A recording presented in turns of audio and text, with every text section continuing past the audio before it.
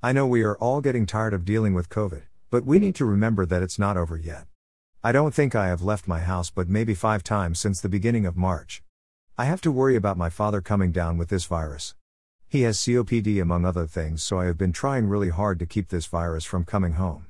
I am working with at Aspire IQ to help provide a reminder of why we need to #flatten the curve. We need to remember first and foremost, to #stay fuck home, especially if you are sick. If you can't stay home, wear a mask and wash your hands often, or use hand sanitizer if you can't wash. #social distancing is always a good thing right now. But #safe hands challenge is big. At home we can make sure that we are disinfecting surfaces we often touch. I know we can't stay home forever, but when we do go out we just need to make sure that we are safe about it. Not just for you but for your neighbors as well.